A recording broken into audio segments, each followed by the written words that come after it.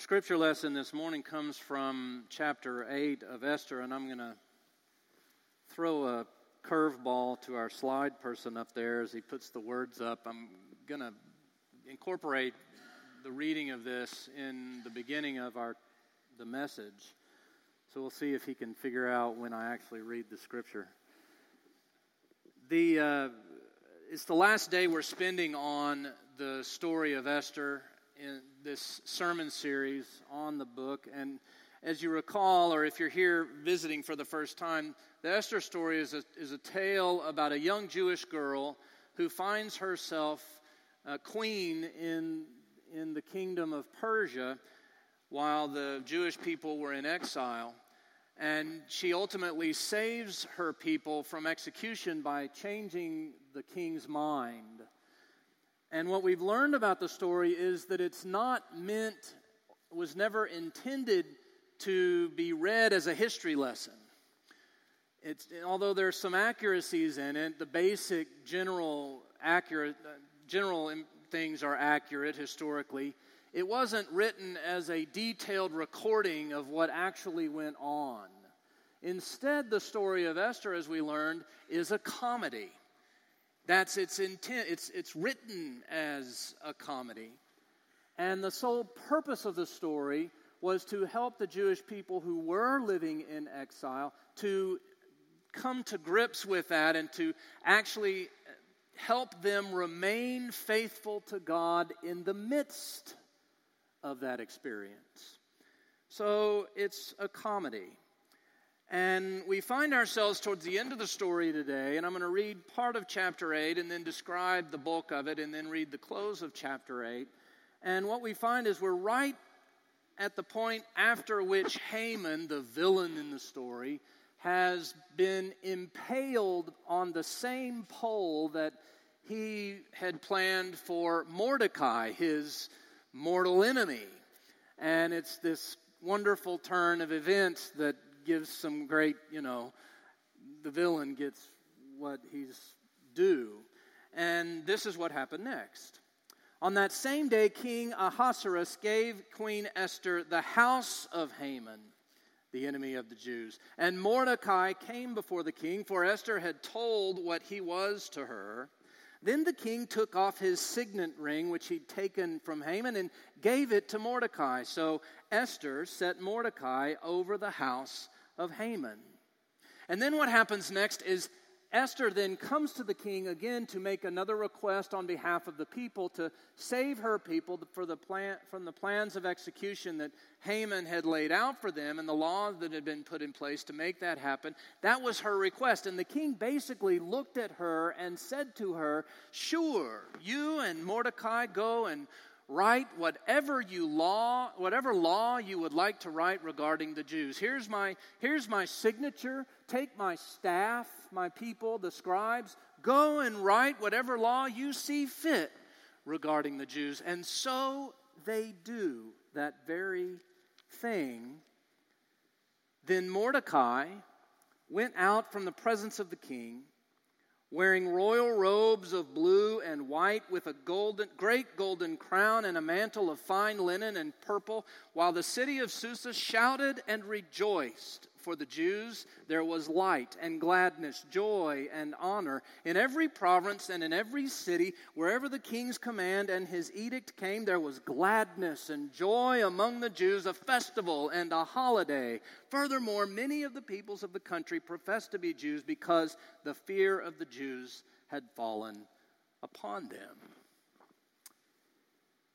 So, we come to this point towards the end of the story of Esther. And it all seems to turn out just fine. Everything just seems to be all wrapped up in a nice, neat bow. Everyone's happy. It's a happy ending. Esther gets her request. Mordecai is redeemed. Haman gets impaled. The people are saved. It's a happy ending. And we love happy endings. We absolutely love happy. We love it to see when everything turns out just like we hoped it would, and everyone holds hands and smiles and walks off into the sunset together. Happy endings. We love them. But you know what we love even more than a happy ending? Retribution. We love retribution. Revenge, we love it. We love it when the villain gets everything that's coming to him, and the worse it is, the better. It's great. We love it. We love retribution.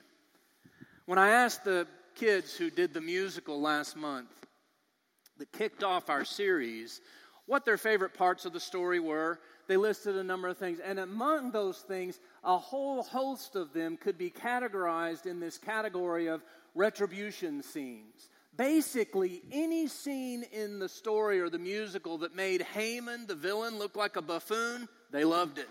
Loved every bit of that stuff. You know, there was one where Haman walks in thinking that the king is going to honor him and finds out that he's actually going to honor Mordecai, his one he's out to get. And Haman is the one who actually has to lead the horse through the city and a big parade and Mordecai's honor. Can you see the face of Haman as he has to do that? The kids could. They loved it. They loved that scene. They loved the banquet scene where Esther reveals to the king after, getting him all cool and ready with a bunch of food, for some suggestion.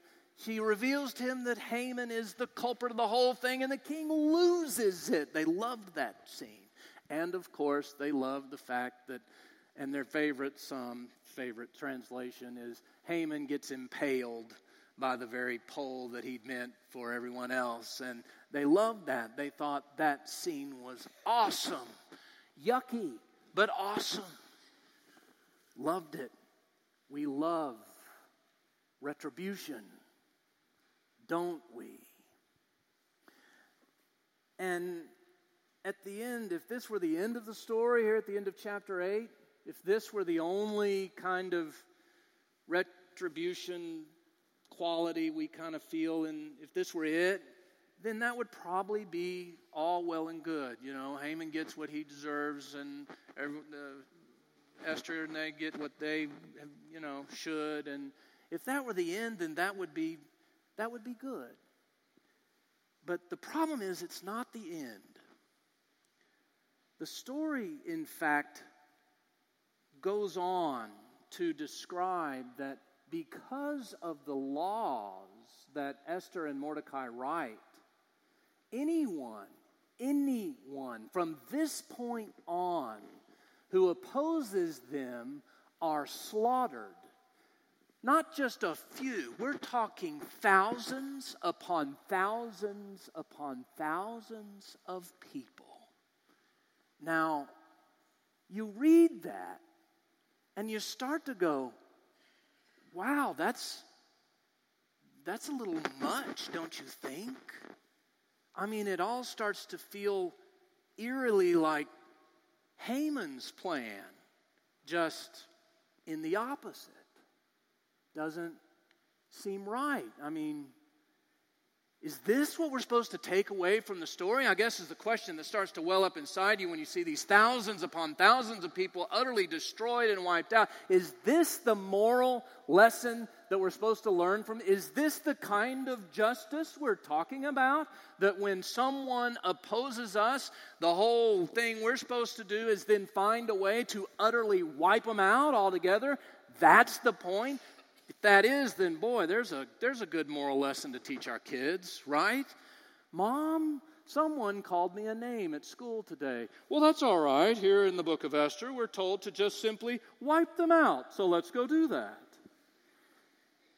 Is that the kind of justice that we're supposed to? Is this the lesson? Well, of course, I'm going to say no. That in fact would be a misread of the text. So if that is, how are we supposed to read it? How are we supposed to take that? Well, we need to remember that Context is everything sometimes. And we need to remember the kind of story it is. Don't forget, this is a comedy. In fact, it's a type of comedy. It's a farce. It's called a farcical comedy. And one of the great attributes of a farce is that everything is way over exaggerated. Everything in the story is way beyond the norm and way out in left field, right? That's what the point of a farce is. So instead of just an indecisive king, we instead have a stumbling, bumbling, can't make up his mind on anything, right down to what underwear he's going to wear kind of king. Exaggerated. Instead of Haman just being hard-nosed and kind of a jerk, we get a devious, maniacal, out to get absolutely every single other person on the planet, doesn't care about anybody but himself, villain. Instead of, Mordecai's not just a smart guy, he's a wise sage in the story that seems to have the right thing to say at every given moment, never seems to say the wrong thing. Esther is not just humble, she is ridiculously humble. It's all exaggerated. So the ending is no different. We don't just get an acknowledgement that the people have been saved by a change of the law or a new law. It goes way beyond that, out into the realm of the ridiculous, and thousands upon thousands. And it's meant to do that, to lift up an exaggerated version of the Jewish experience of exile in their life. So to read all these exaggerations and to get to this end, it's about how that would make them feel about the lives that they are living. In fact, what they would be reminded of in each and every exaggeration in the story is the great, big, beyond their own expectation and imagination, beyond their wildest dreams, kind of God that is present through it all. What they would get and be given in this ending is the great reversal that they would be hoping for in real life. In fact, that's what the story is about altogether. It's about reversals. From start to finish. As Old Testament professor Carol Bechtel points out, this whole story is one reversal after another. From the reversal of the king's heart, to the reversal of Haman's plans, to the reversal of the law, the execution laws, to the reversal of Esther and Mordecai's situation, to this great, big, beyond our even the norm of what we would expect, reversal of an ending. It's one reversal after another. And within that, we find the clue we are looking for on how to read this text, that what we find, in fact, is the justice of God. A clue into the justice of God. That God's justice is not about retaliation or revenge. The justice God brings about is in reversal. All throughout the Bible we see God's justice at work over and over and over again.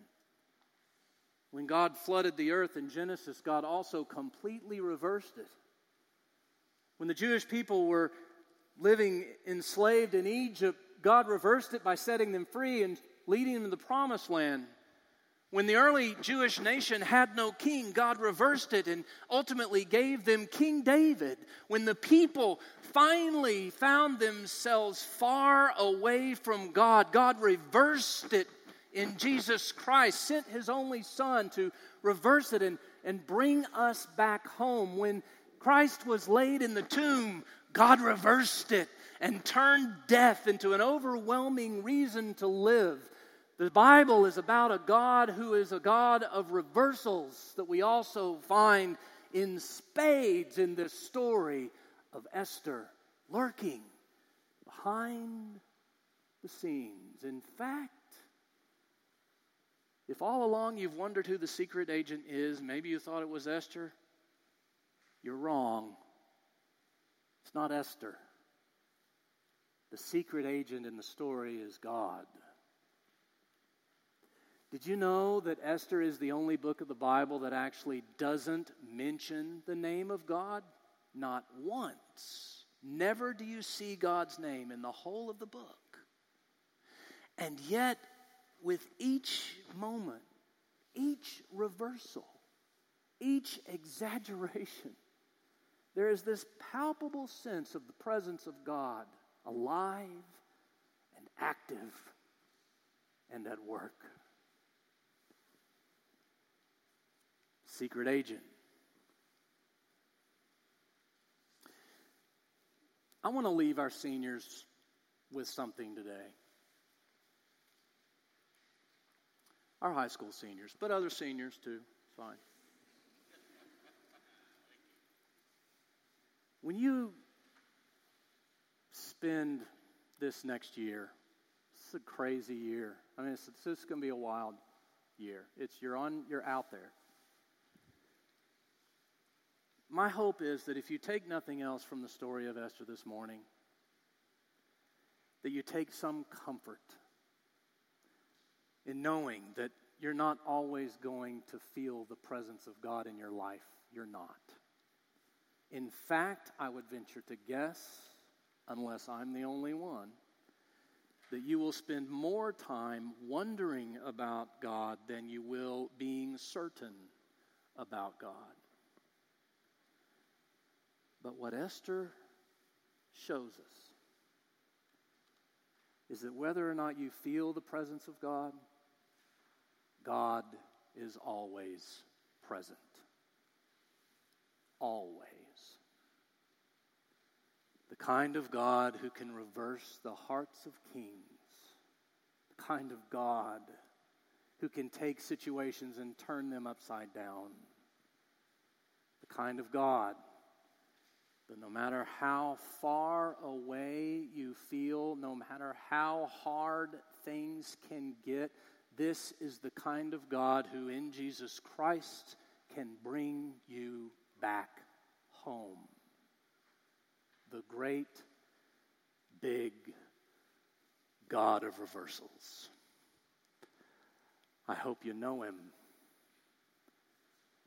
Don't ever forget him. Amen.